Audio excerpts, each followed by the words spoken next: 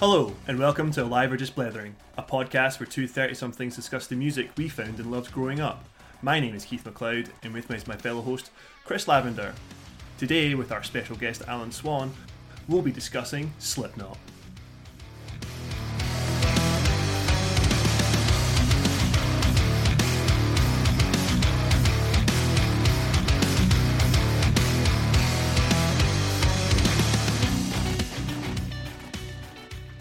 First time, Keith. First time. Well done. Thanks very much. That was a proper.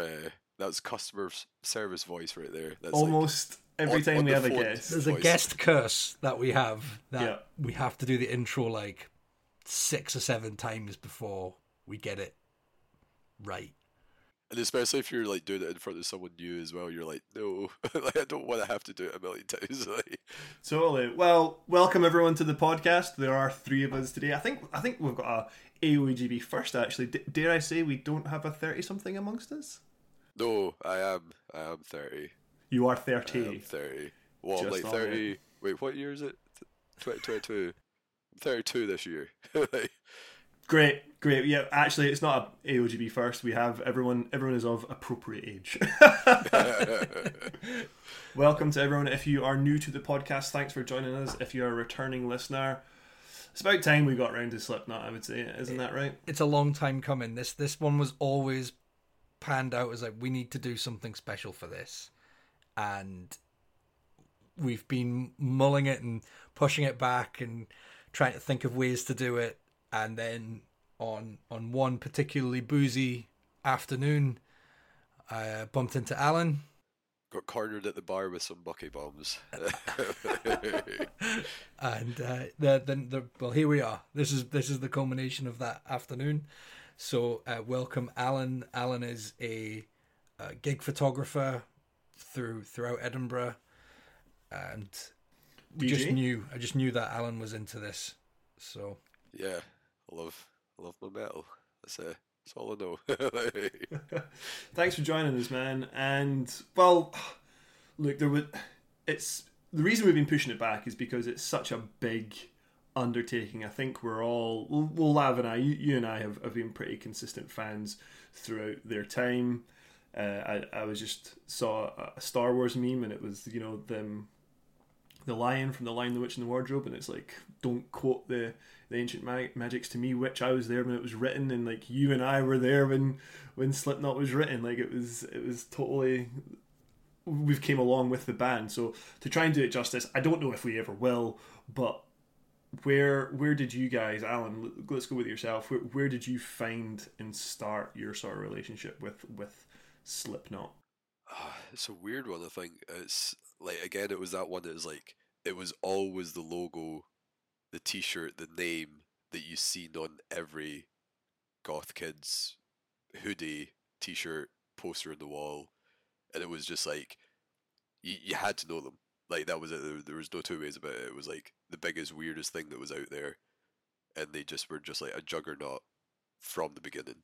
And you just had to figure out what was going on with it, and it was heavy, it was ridiculous, it was just, like, as a kid growing up with metal, it was like, the obsession was what's heavier, what's more ridiculous, what's more, like, fun, what else can I get out of this, and they absolutely, balls to the wall, just hit it on the head. Like, it was just metal, live, everything. Were you always a metal fan before Slipknot, or were Slipknot a bit of a gateway band for you into metal?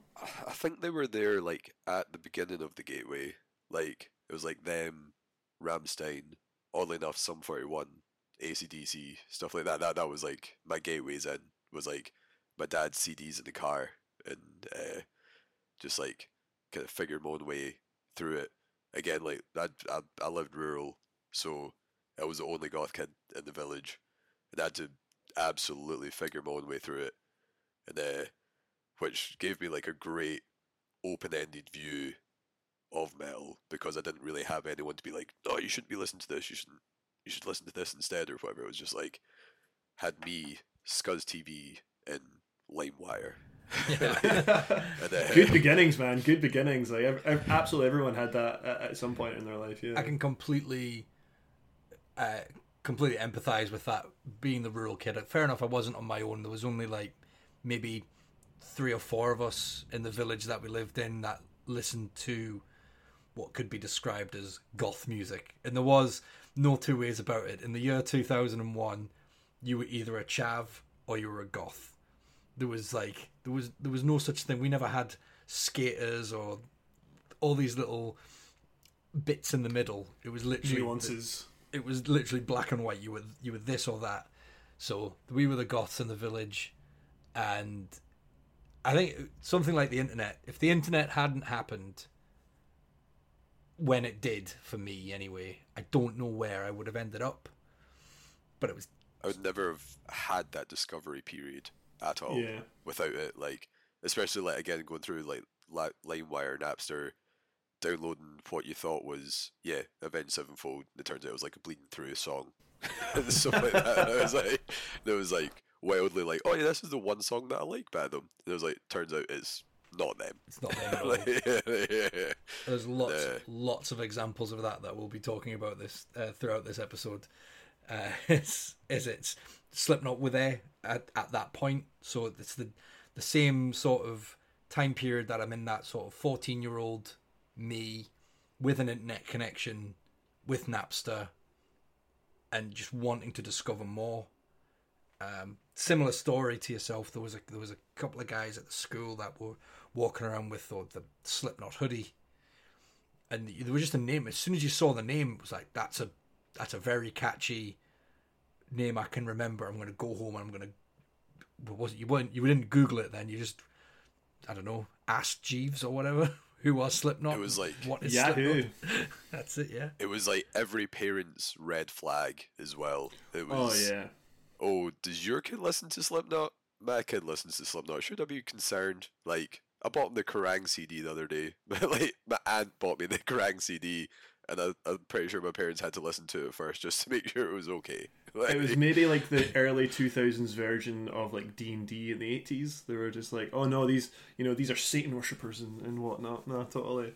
I had a very different introduction to the band, really, and I'm sure I've mentioned it before on the pod, but I didn't like Slipknot when they first came out. 1999, the first album comes out, and Wait and Bleed is getting played absolutely everywhere. Or if you saw the original video, the sort of the Tool claymation video as well, and I didn't like it. Like, I had a couple of friends older than me, the year above me, but sort of where I lived, they were the closest friends, and they were into it, and they were sort of enjoying Slipknot and stuff like that. But like, I was just finding my feet with like heavy and aggressive music, and I landed with Linkin Park and Papa Roach, so Slipknot were just too different for me at the time, and I largely ignored the first album, and dare I say I probably fucking said something like, they're just noise, like give me Chester or give me death.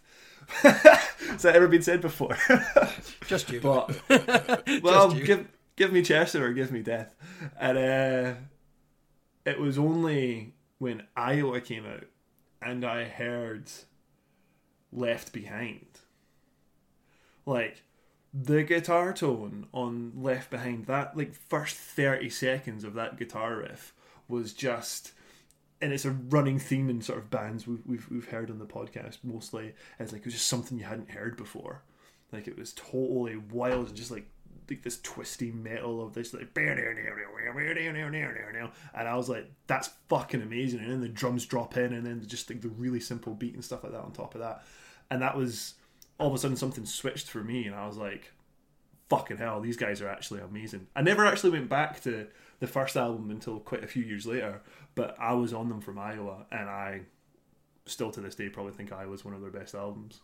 So I remember the guy with the hoodie at school, and I was like, he's cool, I want to be like him. So I went to the local music shop, and they literally had that one copy that they probably bought in every like 2 months or something, and I bought it and I took it home, and I remember pressing play on my CD player and just being like, holy fuck, what is this? This is something otherworldly. And yeah, I'd listen to like Linkin Park. I think I'd listen to like the Issues by Korn, and I might have had. I don't think I'd even had like a Deftones album by this point. And I think I listened to Papa Roach. I would have listened to Papa Roach, Linkin Park. They were probably my go-tos. And then I put this on, and I'm like, whoa, this is just blowing my mind how heavy it is. The vocals are so aggressive. The tone in the whole thing, because it's, you've got Sid on the vinyl scratching. You've got the samples that Craig's supplying with the fucking kegs and all the percussion. There's 9 of them. What is going on? Just total noise. And it's the kind of thing I would put on, and then I'm like, I'm gonna have to turn it down in case my mum or dad hears this. Like, this is too extreme.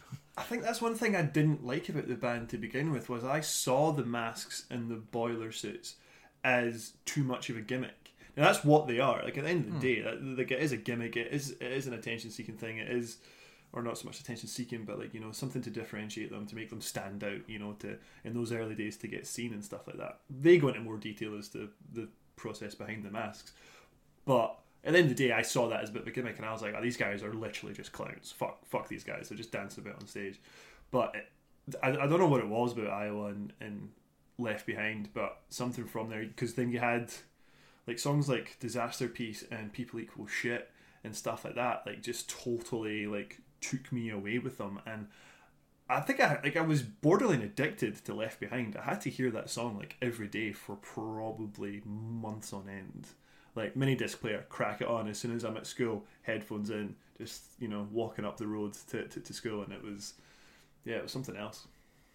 I think just seeing the sentence or the words together, people equal shit, when you're like a young teenager, was just insane. It was like the fact that people were making music that just had the title "People Equal Shit" like on the back of a hoodie and a t-shirt at like in high school. You're getting sent home.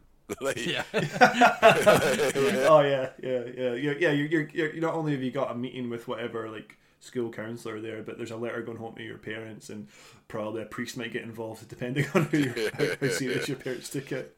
I was at a particularly strict school that you weren't allowed, never mind wearing band t-shirts or things with swear words on them, you were absolutely not allowed to wear jeans. Like, if you turned up in jeans or denim, you got sent home. or like I wore like the old school like baggy jeans like Bernie's that you used Blades. to buy from like Flip from Yeah. Edinburgh. Oh, And it was Jankos. just like the most like ridiculous sized ones ever. Those, and like again, it was like being in the village town, whatever, was that the school had no experience with dealing with this.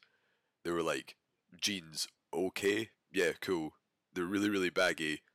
Why is there pieces of metal on your boots? Like, it had like New Rocks at school, then like a wallet, chain, obviously, and then a choker and stuff, and yeah, just like full, like ridiculous 90s, early 2000s goth kid.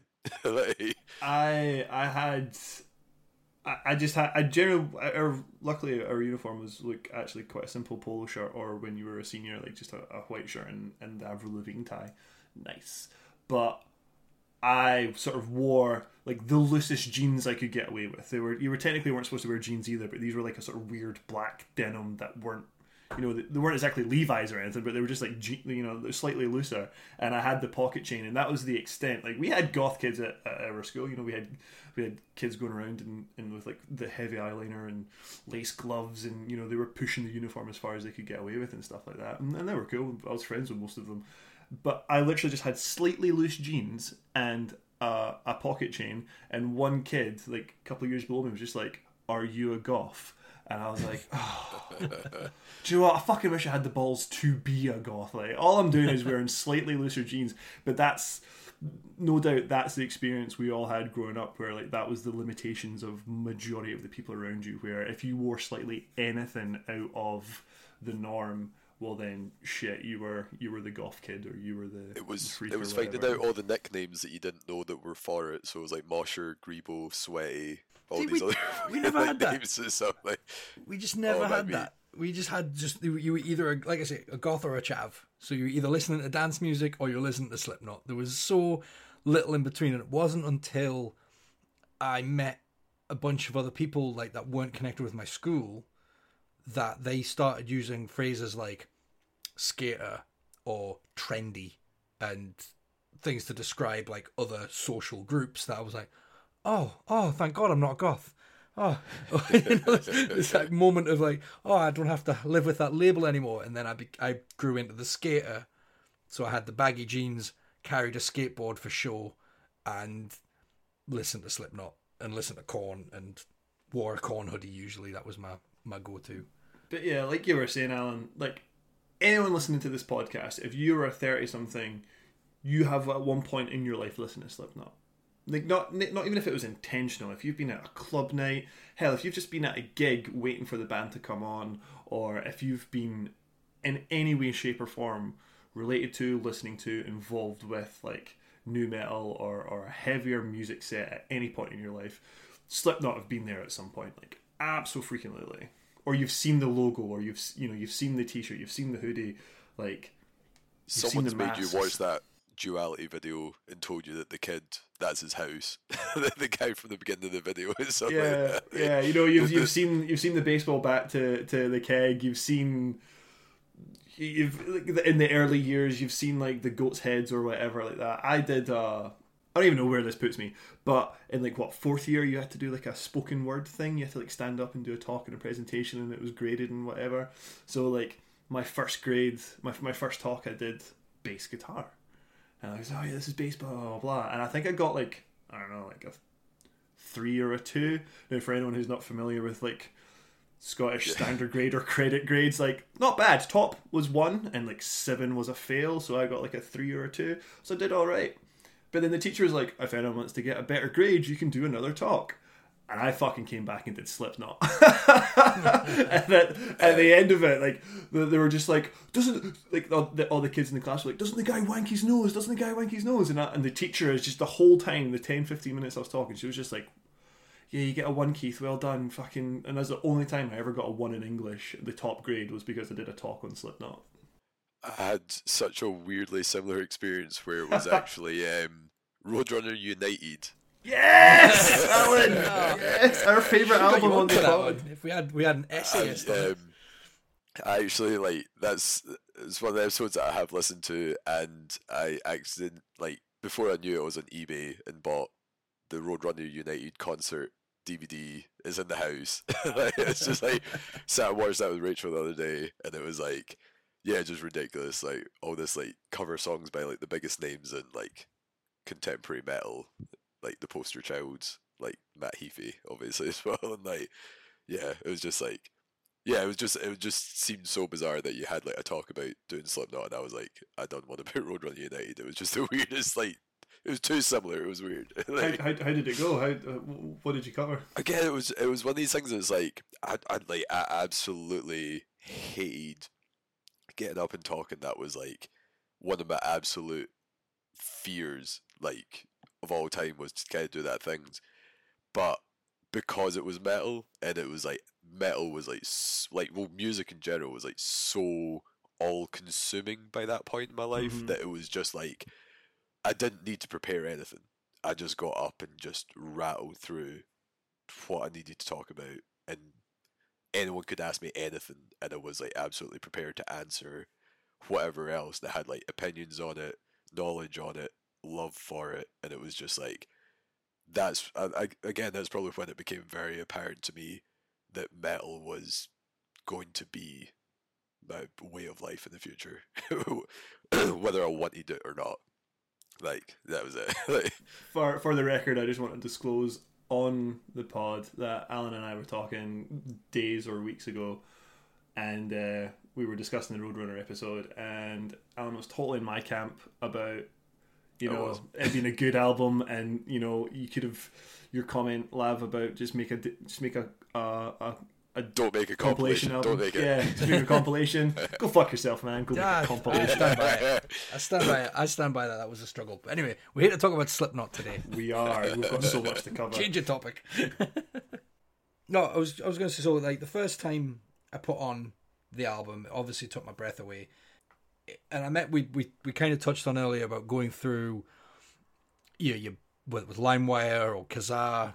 For me, it was I was there at the beginning of Napster, and I knew there was a new album coming out. There was news that there was a Slipknot album that was about to land. This was before Left Behind had been like released on MTV or what. So I made sure that I was like looking around for the leaks, digging through any sort of like any title that was available on Napster with the word Slipknot in it. And some people would name their songs, new material, unreleased, or, new album, whatever, just to get people to download it. And, what a way to catfish someone, eh? oh, you got some interesting stuff. Oftentimes, it was someone, I think, who had just genuinely downloaded something and they'd mislabeled it. Like, I don't think there was that much malicious intent. With some of them, though, the ones that were like new, it's off Iowa, off the unreleased and the new album, they knew what they were doing. But that is how I ended up discovering the songs from Mate, Feed, Kill, Repeat. Specifically the song Slipknot and the song Bitch Slap.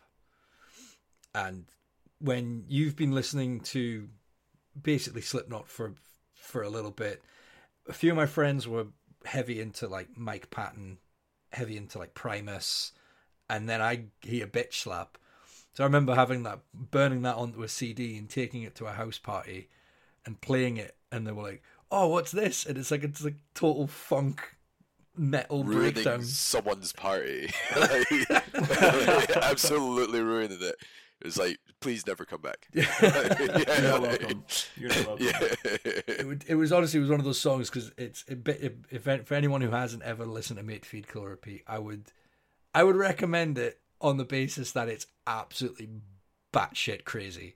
Like there is nothing, there's no Slipknot in it. I mean, there's a few bits where they used a couple of choruses and a few verses, and they learned a lot through the making of Mate, Feed, Kill, Repeat.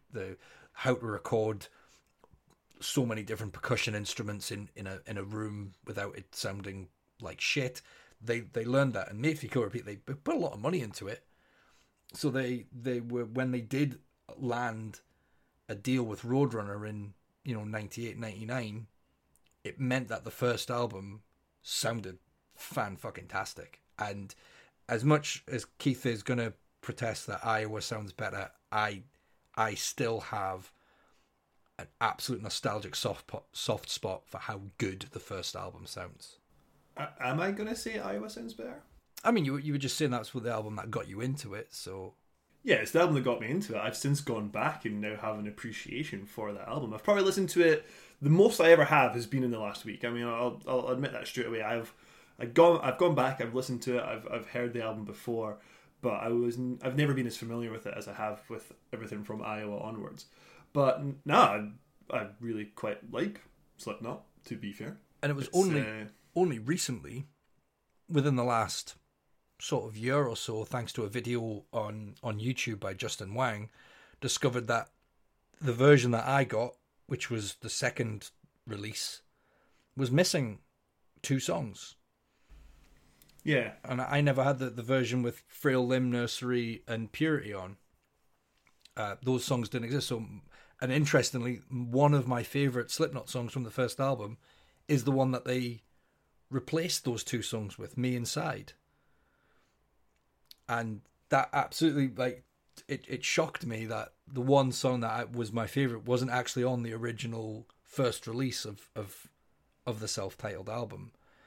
And I mean, the story of the removal of Frail Limb Nursery and Purity is pretty much bullshit, I think, is the... Yeah, you sent me the video on this. It's a weird one. Are you familiar with this one at all, Alan? Yeah, I think I listened to it as well. It's like the kind of... Is it getting a more kind of experimental kind of song, right? It's just like them kind of speaking over something, or is that a different track? I can't remember. the Frail Limb Nursery was a clip that was taken from a murder mystery website. The story about Purity Night was the story that accompanied this. Now, the website wasn't explicit in its time that it was fiction. Fictional. Yeah. Yeah, that's where they got in trouble for it, right? Or That's like, it. So they were ripping on something. It was essentially like writing a song effectively about Harry Potter, and then J.K. Rowling being like, "Fuck you guys using my intellectual property." And just for the record, fuck J.K. Rowling. But at the same time, Amen. At the same time, this was them being inspired by something. Okay, the recording that they used, Frail Limb Nursery, it's there's nothing to it. It is just a wee little sort of sample track, little intro track. one of those into kind of Purity. like skits, right? That's a good like word. the name they go for it. Yeah. So there's this little recording, and then into a song called Purity. They removed both of them. They re-released the album with those two songs off and another song added. And they'd also tidied up a couple of other songs as well. They'd remastered another couple of them in that time because they must have had a bit of money from the sales from the first album, from the first release. And it wasn't until the 10-year anniversary that Purity actually got added on an album, even though they played it live on the 2005 live album, I think. Yeah, they basically got ownership back of Purity, but they've, maybe for argument's sake, they've not gone back and reused the Apologies. samples. The first time they actually were able to put it on Masterpieces Disc 2 as an audio-only bonus feature. Ugh. Audio only bonus feature, is that just not what a CD is? Yeah, it's just a CD, man. Like, But it was on a DVD, but it was only on the DVD. That was it. So it was a DVD disc, but had an MP3 on it. Yeah, you literally pick it and it's just a black background, but it's playing Purity. But if you'd never heard that song before, and it was a band song, so it ends up Streisand affecting it and just making it like totally people want to hear it. Why is it banned? So Slipknot, the first album, not the band, the first album, just did not listen to it when it first came out. But in going back to it now, like, yeah, it's great. There's loads of good things on it that I like. You can obviously hear where Slipknot came from, and this is this was their beginning, and that's cool. But I tell you what, like, to say like, this was entirely new and I never heard anything like this before, and it's totally unique and blah blah blah. I got a lot of Cold Chamber vibes out of the first Slipknot album. Now, I'm not a massive Cold Chamber fan. I have talked about the vocalist before because found him off of Roadrunner, think he's an amazing vocalist, but they're not entirely, not to Slipknot's discredit, because no one is entirely unique anymore, but like they're you can hear their influence as well. Like we were talking before about Feed, Make, Kill, Repeat and stuff, and how they were influenced very early on by Mike Patton and Mr. Bungle and stuff like that, and we sort of said that album was a bit like off air, sorry for anyone who's listening, maybe a bit confused, off air before we started recording, it's a bit like Pantera meets the Chili Peppers. There's like the sort of weird funk fusion metal thing going on in there. Like, Slipknot's great, but with hindsight, for me anyway, I can see influences in bands that were doing similar things at the time. Is that fair to say? I feel like Mate, Feed, Kill, Repeat is like a sort of, it was something that they would send out to hundreds, if not thousands, of record labels, and it's just to show this is what we can do.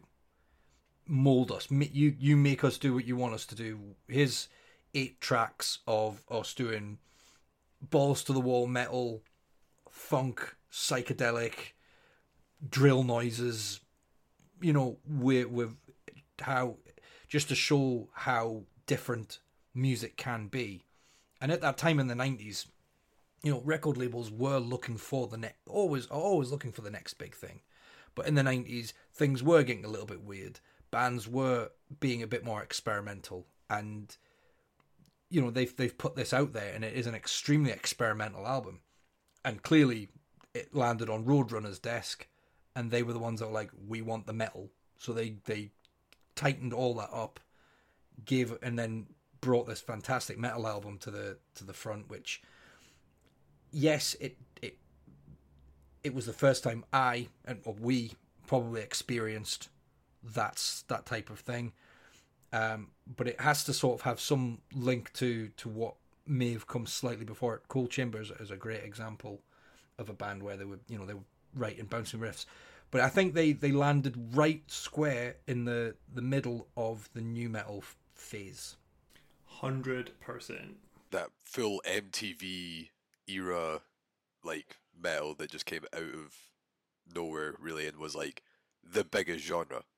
Limp Bizkit, Korn, Slipknot, that was the sentence, and you've got all this, they just, that wave, they didn't start it by any means. I don't think, in hindsight, they are a new metal band. That first album is a new metal album, I would say, because it does have a lot of the tropes of new metal. But by the time Iowa came out, I'd probably put Iowa in with new metal as well. I would, yeah, like, just that kind of, like, basic bouncy riff. That was like new metal again is like, it's actually like a weirdly vague genre at times, and again it's like, it's not just even the music, it's the kind of vibe that comes with it, and like when it happened, and even like the ridiculous over the top live thing and the boiler suits and everything, that like that kind of like Wes Borland from Limp Bizkit kind of, that whole thing of just being like different visually, audibly, and just everything else as well. It wasn't just a particular type of music, it was like there was a whole thing behind it, and there was like a whole wave that came with it. I would describe Iowa as a more straightforward, compared to the previous, in relation to the previous album, a much more straightforward metal album. And I think they really drew a line on like the line in the sand to say, like, we are a metal band. We have new metal elements, but ultimately we're a metal band. I would agree that Iowa is more straightforward than, say, what Slipknot was, but I would still put Iowa and Slipknot in the same boat. And then, and we talked about this on the chat, when Volume 3 came out, that was the shift, that was the change. So Iowa and Slipknot, very much of the same variety, same origins, and a far more sharper change in direction when it came to Volume 3. Okay. Like, Iowa was just like a tightening up and more extreme Slipknot. Yeah. Like, Heretic Anthem. Just like Heretic, just like the absolute... That's a song that will always forever blow me away, because there's like 90 seconds of just... I mean, I probably should have listened to more like speed metal or death metal, but just like that beatdown of just like the absolute brutal double kick and just like the absolute brutal chug and like the chun chun chun chun chun chun. That is Disaster Piece, isn't it? No, I'm talking about Heretic Anthem. That is Heretic Anthem, isn't it? Disaster Pieces was the one from the Resident Evil movies. Yeah, so Heretic Anthem is the one with just like the absolute brutal... No, that was My Plague. Sorry, that was My Plague. My Plague's, that's fun. Oh, we've just listened to too much Slipknot. Anyway, yeah, Slipknot and Iowa, same boat. Volume 3 is where things personally start to change. It's what I said on the chat. Iowa was their last weird album. And I mean that respectfully. I don't mean like, it was weird and kind of didn't get it. No, it was weird in a good way, because they were more experimental. That's the wrong way to put it. It felt more experimental. It felt like they were trying different things, and just throwing in the odd sample or like this fucking weird guitar sound or whatever, and the song structure was a little less traditional, shall we say. But without a shadow of a doubt, from 1999 to 2022, Slipknot have gradually became more... What's the word I'm looking for here? I don't want to say generic. Have become more structured, have become more traditional, have become accessible. Yeah. And that journey sensible. Absolutely started with Volume 3. There's no denying that. Especially, you look at the songs that got released for Iowa. So, Left Behind, which you talked about, and My Plague from the Resident Evil movies. And then you look at the songs that were released for Volume 3, you know, the Vermilion, Before I Forget, and Duality. Vermilion Part 2, and apparently the Nameless got a live release, and the Blister Exists got a release. So say we all. So says Wikipedia. And that was 2004 that Volume 3 came out. And by that point, my tastes had moved and shifted slightly away from extreme metal, as we've sort of covered on the pod, as I moved more into a bit, I don't know how to describe it, sort of that UK indie scene. You know, we've talked about like bands like Ruben. I would mention bands like Million Dead, Funeral for a Friend, Hellas for Heroes. These sort of bands, I think I obviously, like, looking inwards, by that point, by 2004, that was when I was turning 18 and I'd learned to drive and I was going to more gigs on my own. And obviously the UK bands were touring a lot more than these big American bands. So I suppose just through happenstance, I gravitated towards bands that I was more likely to see live. And certainly by that point, other than the singles from Volume 3, the Subliminal Verses, I really didn't really give a lot of time to the Subliminal Verses, I don't think. What about you, Alan?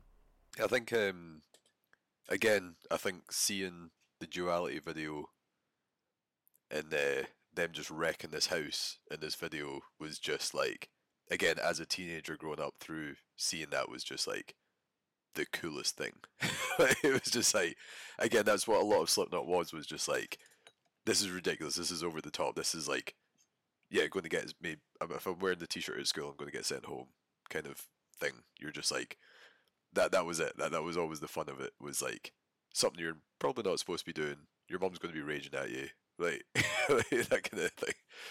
And that's sort of where that absolutely was a lot of the appeal for the band at the time as well.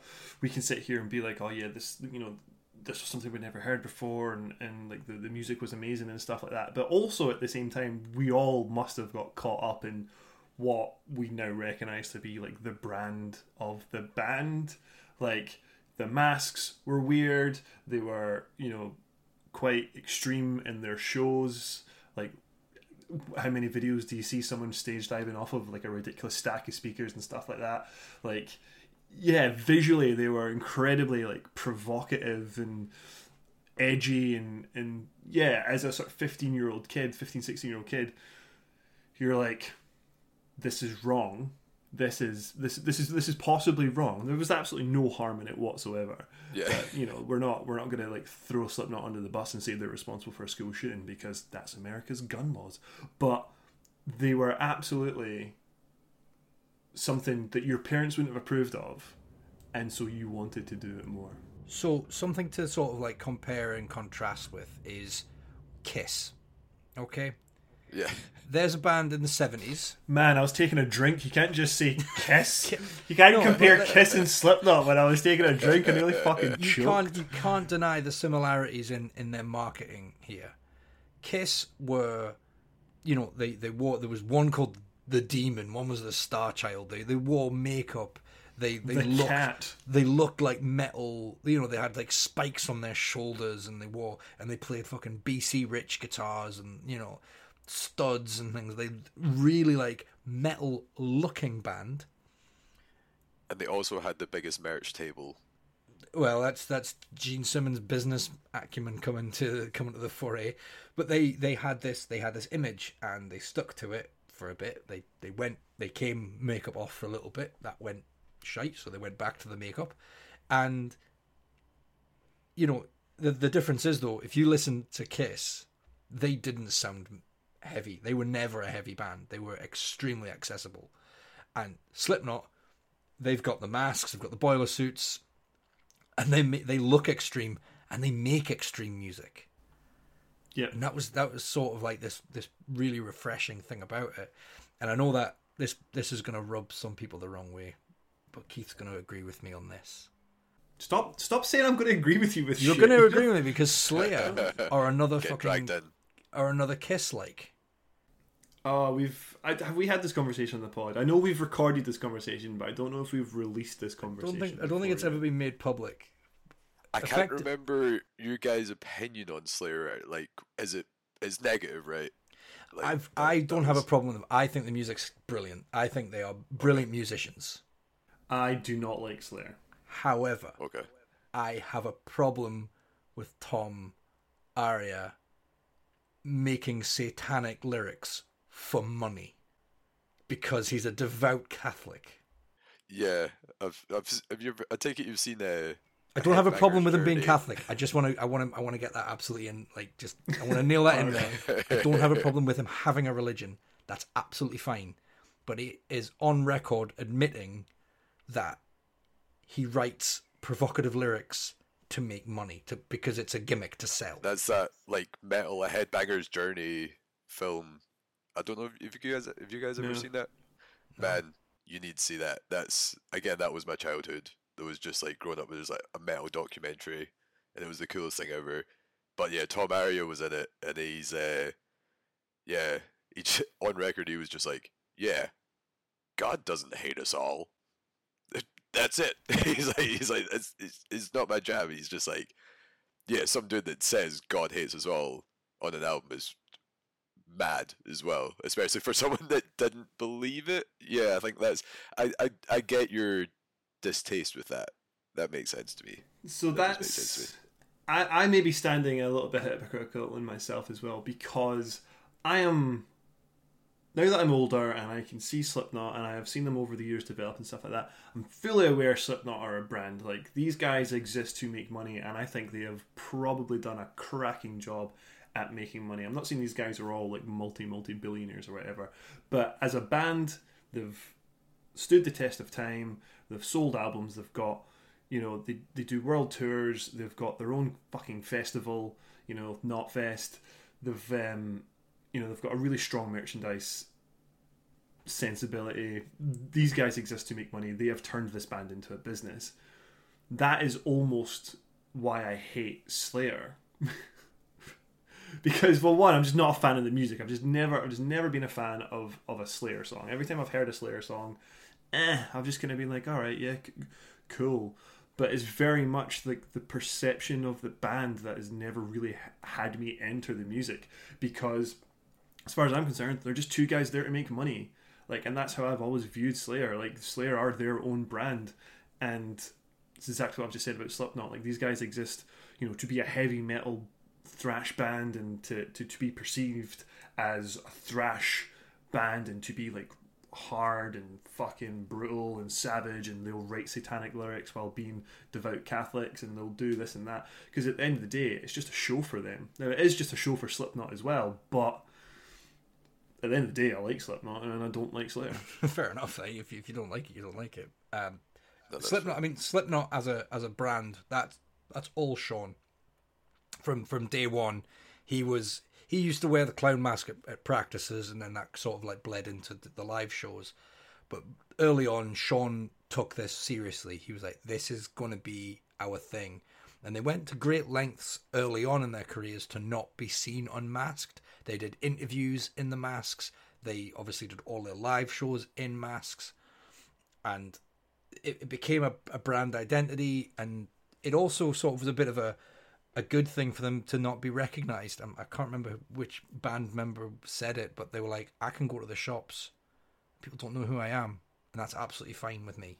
Yeah, like, and that was part of like the magic of the band as well, where, early days of the internet, of MySpace or whatever, Volume 3 comes out, and I can't remember by this point if Stone Sour came out. If you were after Stone Sour, well after. Yeah, so like you're on the internet, you're looking for like, Corey Taylor unmasked, Mick Thompson unmasked. Like, that was part of like the mystique of the guys, was who were these dudes. So, they totally knew what they were doing, and bloody hell, got me involved. Yeah, I gave that Stone Sour album a listen earlier, which is why I know the date. So that was 2002. I just didn't bother. Oh no. I put that joke in the chat. I don't think it got enough attention. No, I purposely ignored it. It's fine. Yeah, I purposely ignored it too. I must admit, listening to Stone Sour was a reminder of why I didn't get into Stone Sour. Yeah, I never stuck with them. What about you, Like, Alan? I actually seen them a couple of times. Intentionally? Again, they were well, yeah, like again, this is where it kind of gets a bit weird. Is like, well, not weird, but like as a kid that, again, like being the only kid that liked this stuff and the only person that I knew that liked this stuff, I just went to like any gig that I could get my hands on. I mean, like any gig. I used to go to like 50, 60 gigs a year at least, like for the first like 5, 6 years I was into stuff, and that was it. It was just like if there was a gig in Glasgow that I could get to one way or another, I was at it. I wanted to see everything. That was again where like very kind of open ended, just managed to see everything I could get my hands on. So it kind of like there's a lot of people that have never really got to experience that. Like they kind of just liked what they liked and they just seen what they seen. But I was very fortunate to then get a taste of everything. So it kind of gave me an appreciation for everything else. Because you're kind of like, right, okay, this is how they do it. This is Corey Taylor without his mask, Jim Root without his mask, and stuff like that as well. It was just like, it was weird to see it because, like, obviously, like when you're masked up, you're going to be very different. Like persona wise, like it's a very normal psychological thing to be in a mask to act very, very differently. And they had that advantage from an early stage. Like imagine playing Bannermans to your mates in a mask. There's something just a bit strange about it. So, if everyone knows who you are, it's a bit different. Yeah. I think with Stone Sour, it was actually the Spider-Man soundtrack that had Bother on it. Okay. And was that also with the Hero with Chad Kroger by any chance? that's Yeah, the one. and the guy from Salvia. Yes, that's that. We're in this. Oh, no we're way. on the same. We're in the same boat. But it was Watching. But Bother, it wasn't named as Stone Sour. It was named as Corey Taylor. Bother. And I remember seeing that because my friend had the soundtrack CD case and looking at it and going, Corey Taylor? That's the singer from Slipknot. Like, just having this sort of like, what the fuck kind of moment of like, you know who that is, right? Like, You are absolutely correct. I've just quickly gave it a Googs, and track 8, Bother, Corey Taylor. So, to be named as, if they'd named it as Stone Sour, I wouldn't have even paid attention to it. I wouldn't have heard it until it actually got released as a real life single, 6-12 months later. Mm-hmm. It had a video as well, right? Yeah, oh yeah, it was pushed hard. It was on MTV too, like every other fucking song for a moment. I think it was released after Get Inside. I think that was the first Stone Sour song I remember being released. I think it was also actually in the Roadrunner United concert, if I remember correctly. Oh. Weird one, yeah. Oh. So Was Stone bring up Sour on Roadrunner United Roadrunner? as often as I can. Like, No, the Stone Sour weren't, but strangely enough, Corey Taylor was there, and I think he did Bother.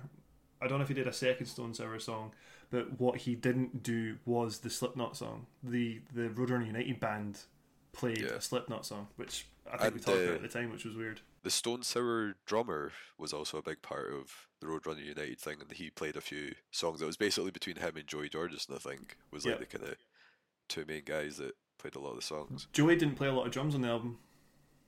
The El Nino drummer teamed up with Heafy, and he's on a few of the tracks. But Joey, I think Joey only played on one track, maybe two max of his. Okay. I meant more of the concert. Sorry, my apologies. I didn't explain that sorry, well, but sorry. yeah, No, I have no idea. most of the gig he did that, but yeah, like because he was like one of the team leaders, right? So I suppose like he was like managerial position rather than actually necessarily a player within the songs and stuff. He has a particular style as well, I suppose. So it's like you wouldn't want just to bash that into every single song that you had as well. Even the Wikipedia for Bother credits it to Corey Taylor. The picture is presumably his two hands sort of clasped, even though it says Stone Sour Bother, but he's wearing a Spider-Man ring. Yeah, it was for Spider-Man. It had a good. It had a soundtrack that was of its time, very much in the moment. I don't know particularly why I was reading about this. I think it might have again came back to Roadrunner United, where I was reading up a little bit on Stone Sour once I realised Jim Root had left. Not a band I've really paid attention to, so I wasn't aware Jim had left the band. So I went back as to why, and apparently, having been pretty much there from its inception, before Slipknot and then after Slipknot, he left because, quote, Stone Sour were all about the money, and I'm like, that seems a bit ironic, yeah. Yeah, but you play for Slipknot, and no offense, Slipknot must be the biggest brand in metal. to some degree all about the money as well. So I would fucking love to be a fly on a wall during a Slipknot practice session, or even just a couple days on tour, before we get into the rest of the albums or whatever. Do these guys even like each other? Are they just a business at this point? Well, this is why weird. Chris Fenn, he got unceremoniously booted out of the band in between Five and We Are Not Your Kind, and I remember the memes. So it was after Jim Root left Stone Sour, and it's Jim Root as Ralph Wiggum at the back of the bus. Chuckles, I'm in danger. Yeah. He's next. If there was anyone who was going to get kicked out of Slipknot next, I think there's a strong chance it could be Jim Root. Surely not. Who knows? I don't know. It's one of the ones that you could and still remain a band that people would listen to, I think. Only just, though. I think if you booted Mick Thompson, you're fucked. You're fucked. Yeah. Maybe that's just my perception then, because I've always been quite a big fan of the two guitarists. They're two of my favourite Masks as well. Mm-hmm. And Jim's my favourite Mask as well. I will be. Yeah. He's probably one of my favourite members, actually, because if you've seen interviews with him, he's absolutely brilliant. He just seems like a really nice, down to earth guy. Yeah. Yeah, and I mean, fucking hell, there's so much we could go into here, and I'm just going off on an absolute tangent as well, but was Mick not shot in the head a couple of years ago by his brother? Was that not? Yeah, he got in a feud with his brother or something like that, and it was yeah, it was fucking the most American thing ever. It obviously didn't do. When I say shot in the head, I think that's an knife. understatement. It was a knife fight. It was 2015. Oh, I'm sure there was something about a bullet grazing his head or something like that, grazing his skull, or stabbed in the back of the head. Jesus. Jesus. That's a bit intense. But I'm not gonna lie. If Jim Root was fired from Slipknot, you're getting into the territory now where I'm like, you're stuck. I've spoken about it before in the pod, where the band themselves are really important to me. For whoever those individuals are to consist of the band, it's a part of the appeal to that band is that relationship and those people working together to make that music. If you're just interchanging musicians left, right and centre, unless that's your thing from day one, you're gonna start to lose me. I have dropped off of bands like that before, because I'm like, you're not actually in it for the joy or beauty of making music. You're one person with session musicians making your own sort of persona as a band. That's when you become Ghost. or Paramore. Paramore. I mean, yeah. It's interesting. It's been discussed before how it was, especially during in between after Joey, rest in peace, had left the band, and after Paul had passed, how they'd replaced those members pretty seamlessly, and Chris all got replaced relatively seamlessly from a listener, from a fan perspective, whether it was just good PR, and they managed to put in these sort of blank slates, and you've got Tortilla Face. Is he one of the new ones? He's the newest member to be named as, wait for it, he's a classical pianist. He's Michael Pfaff. P-F-A-F-F. Michael Pfaff. He is probably the most overly skilled baseball bat player you will ever know. So true, man. But he was classically trained in the keg. I'd like to think I was classically trained in the keg, boys, if you know what I mean. He was previously in a band with Sean, though, so yeah. That was his intro into the band. He was in a band with Sean called Dirty Little Rabbits. They ran from 2007 to 2012. They're currently on a hiatus, and Sean was apparently very impressed with him musically, and they gelled really well together in Dirty Little Rabbit. So presumably he's just phoned up his mate to be like, you want to fucking get paid $100,000 a year to hit a keg on tour with us? Cool, man, come along. I would do it. I would do it. 100% do it. Yeah. Oh god. So, and it's weird, like, with it, we're probably jumping ahead a little bit here, but like with Alessandro and Jay Weinberg that have came in, you know, these guys are, well, Jay's 31. He's really young. He's the youngest member. Yeah, that's grim. That just makes me feel really terrible. No, totally. But I mean, he's the son of like a well-known drummer, so like his, like, I think music and percussion and drum is like in his absolute DNA. So, I think we need to bring up that photo. Yes, thank you. Is with Jay Weinberg with his father talking to Joey Jordison or Jim Root, or like talking to Slipknot anyway, and then it's just Jay Weinberg with a Shan Joey Jordison mask as a kid. Corey. It's Corey's. So wait, hang on. Oh, is that Corey mask? It's a Corey mask. I thought that was Corey. I thought the short person was. I thought the small person was Corey, and it was Jim and Is that Corey the meme one? talking. Yeah, Is that? No way! I didn't know this. that's Jay Weinberg's dad, Talking to Jim Root. Root. And he's in a Corey mask, just staring. And it's just like one of those like proper like family photos that is probably just in the house somewhere. And he's like, oh yeah, I've just met my favourite band, Slipknot. And now he's in it. Like, yeah, it's just wild. Like, his dad is Max Weinberg, who has been the long-time drummer for Bruce Springsteen's E Street Band. So not someone who, you know, been around the block, definitely. Yeah, I mean that guy's rock and roll for his entire life.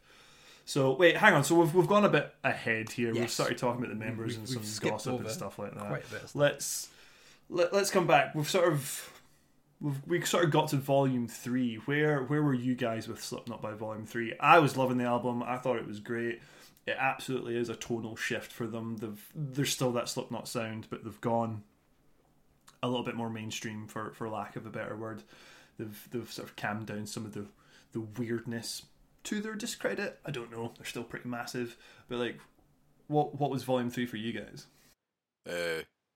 Definitely been freaked out a little bit by having an acoustic song. Yeah.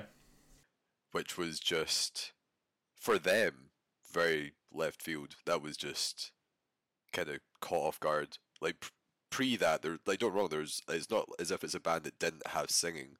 It's not as if it was a death metal band that only had roaring up to that point. Yeah, guttural like throat noises. Yeah, it's like there's no like Glenn Benton or that, but like, yeah, it was that one definitely caught me off guard. But I think like for me, the track is definitely Duality.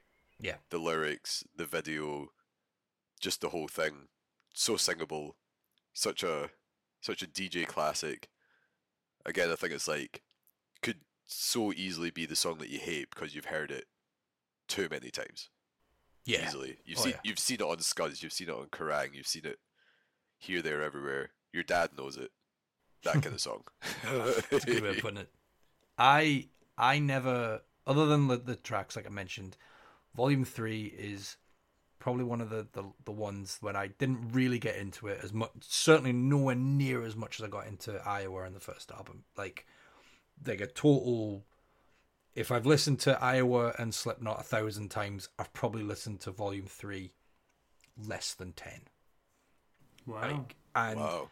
I cannot, other than the singles, like you said, Duality, you could not escape that song. I love the video. I was about to say, I was like, involuntarily, you've probably heard it quite a few times. Very likely. Again, clubs and yeah. This week, though, in going through the whole discography, I do not like the guitar tone.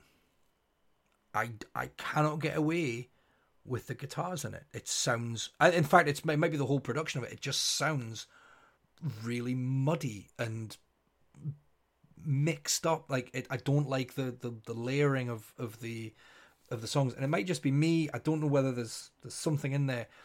I just don't know what it is. I just can't get away with the actual sound of that album. Is that the Rick Rubin album? It is the Rick Rubin album, which is so unexpected because you expect if it's Rick Rubin, the big name, you expect it to be like top notch. But I think when he's mentioned it was like there was a bit of a sprat behind the scenes there somewhere. Some conflict, one may say. Corey hated it. Corey hated how sort of uninvolved Rick Rubin really is, because he's not, as much as he's the Rick Rubin the person, he's just one guy, and he would be having like loads of projects on at once. Jim Root has a different take on it. Jim said that Rick would spend loads of time like with the guitars and trying to get the right sort of lines and sound, bizarrely.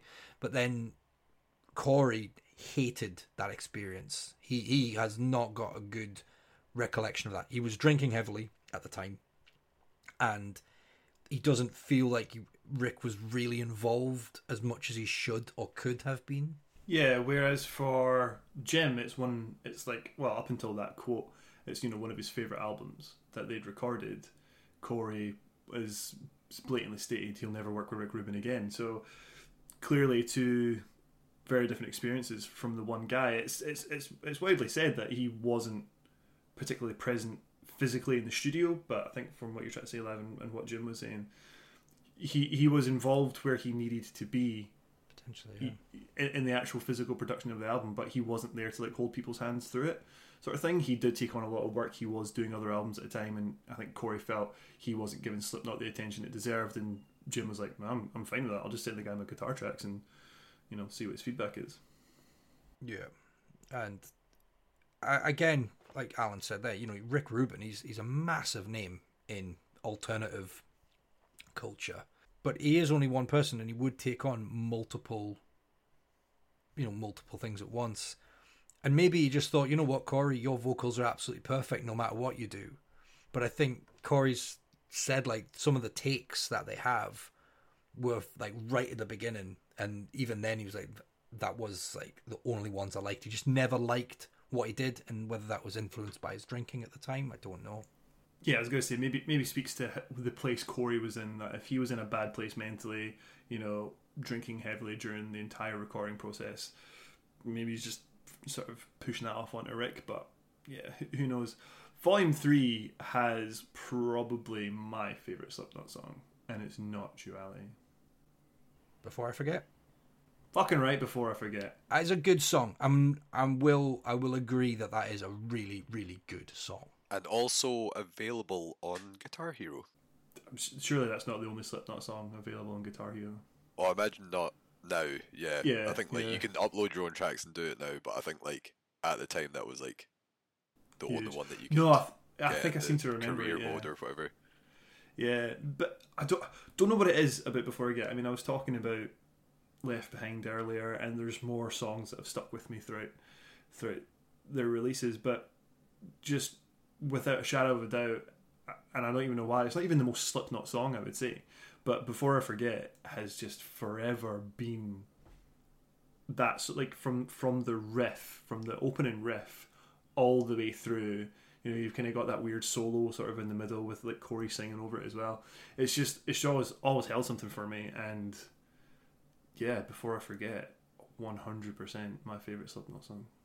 And the video without the masks. Yeah. Well, you say without the masks, but you don't really see. But you didn't see them. But they're hanging off them, and it. You know, speaking of the time, so this is after the Stone Sours, after the Murder Dolls.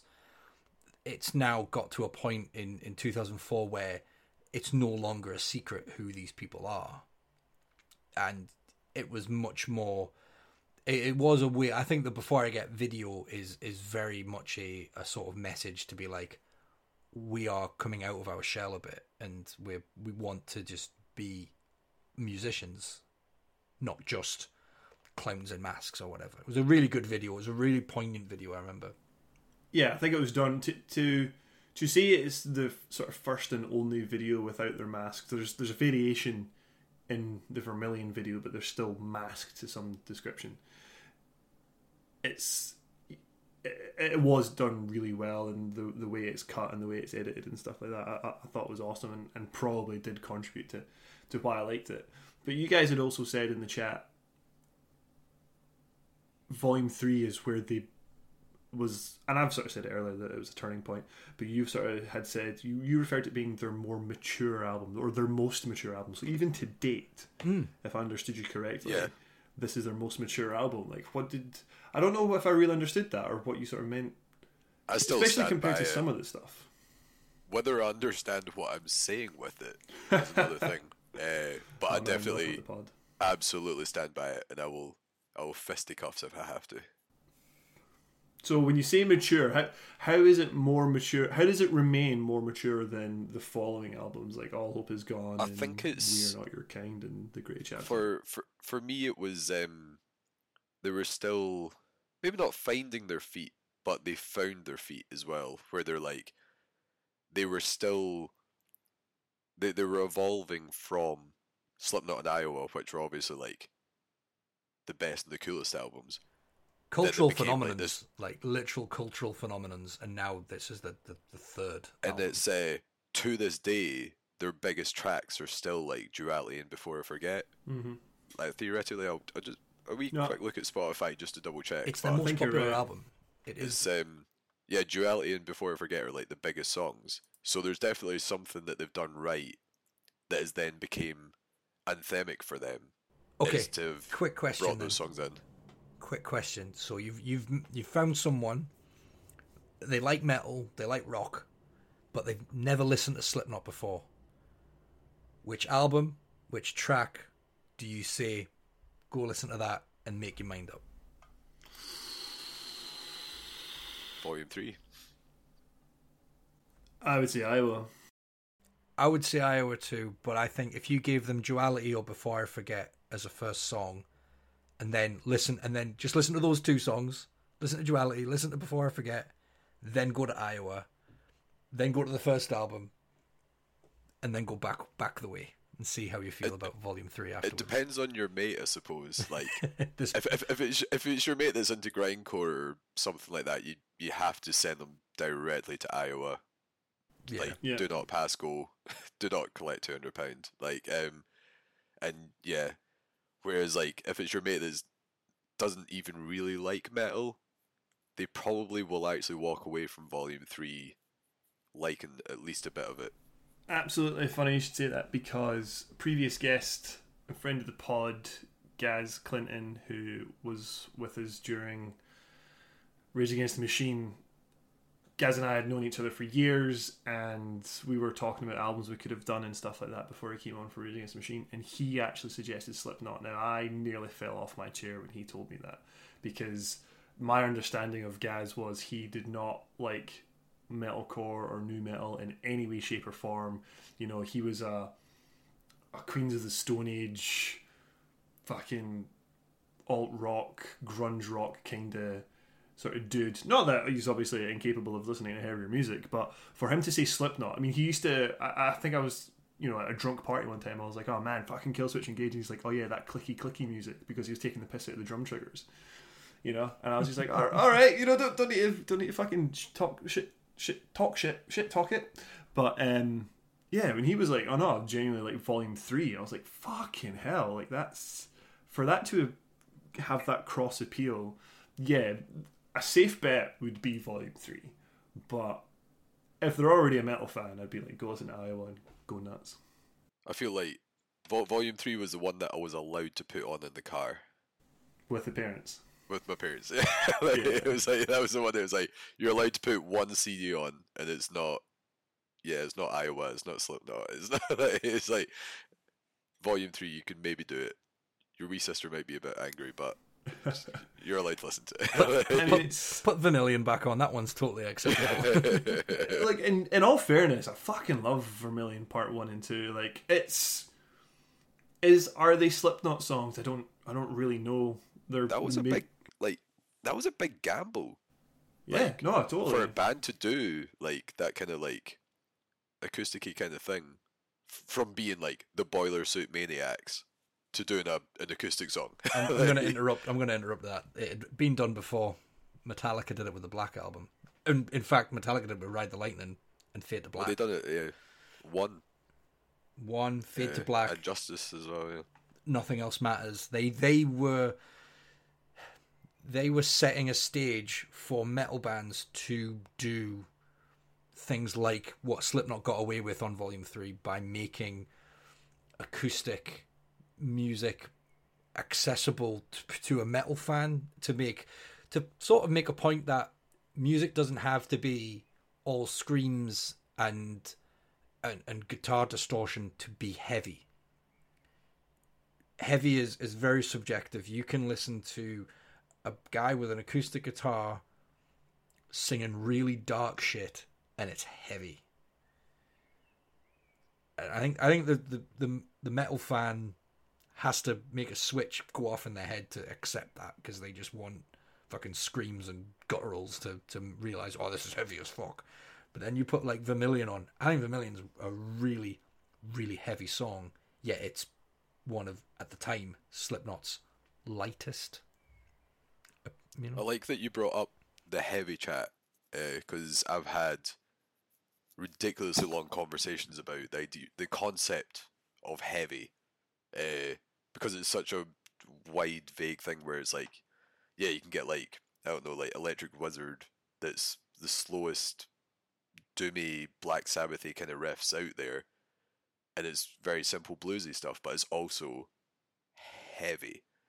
Then you also get like, yeah, Slipknot that do it as well, like when you do acoustic songs like that are also heavy, like, and it's like, the weirdest claim that I've ever had was a guy I used to go to college with, was that he claimed that Lamb of God was the heaviest thing that ever existed.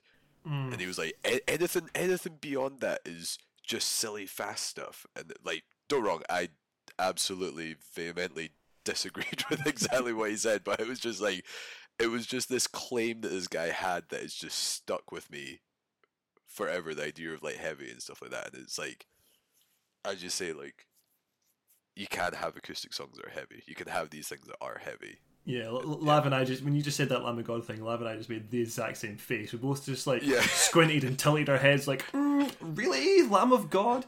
Don't get me wrong, Lamb of God are a heavy band, but it is so subjective, and it comes to not even the context of the band, but the context of the song.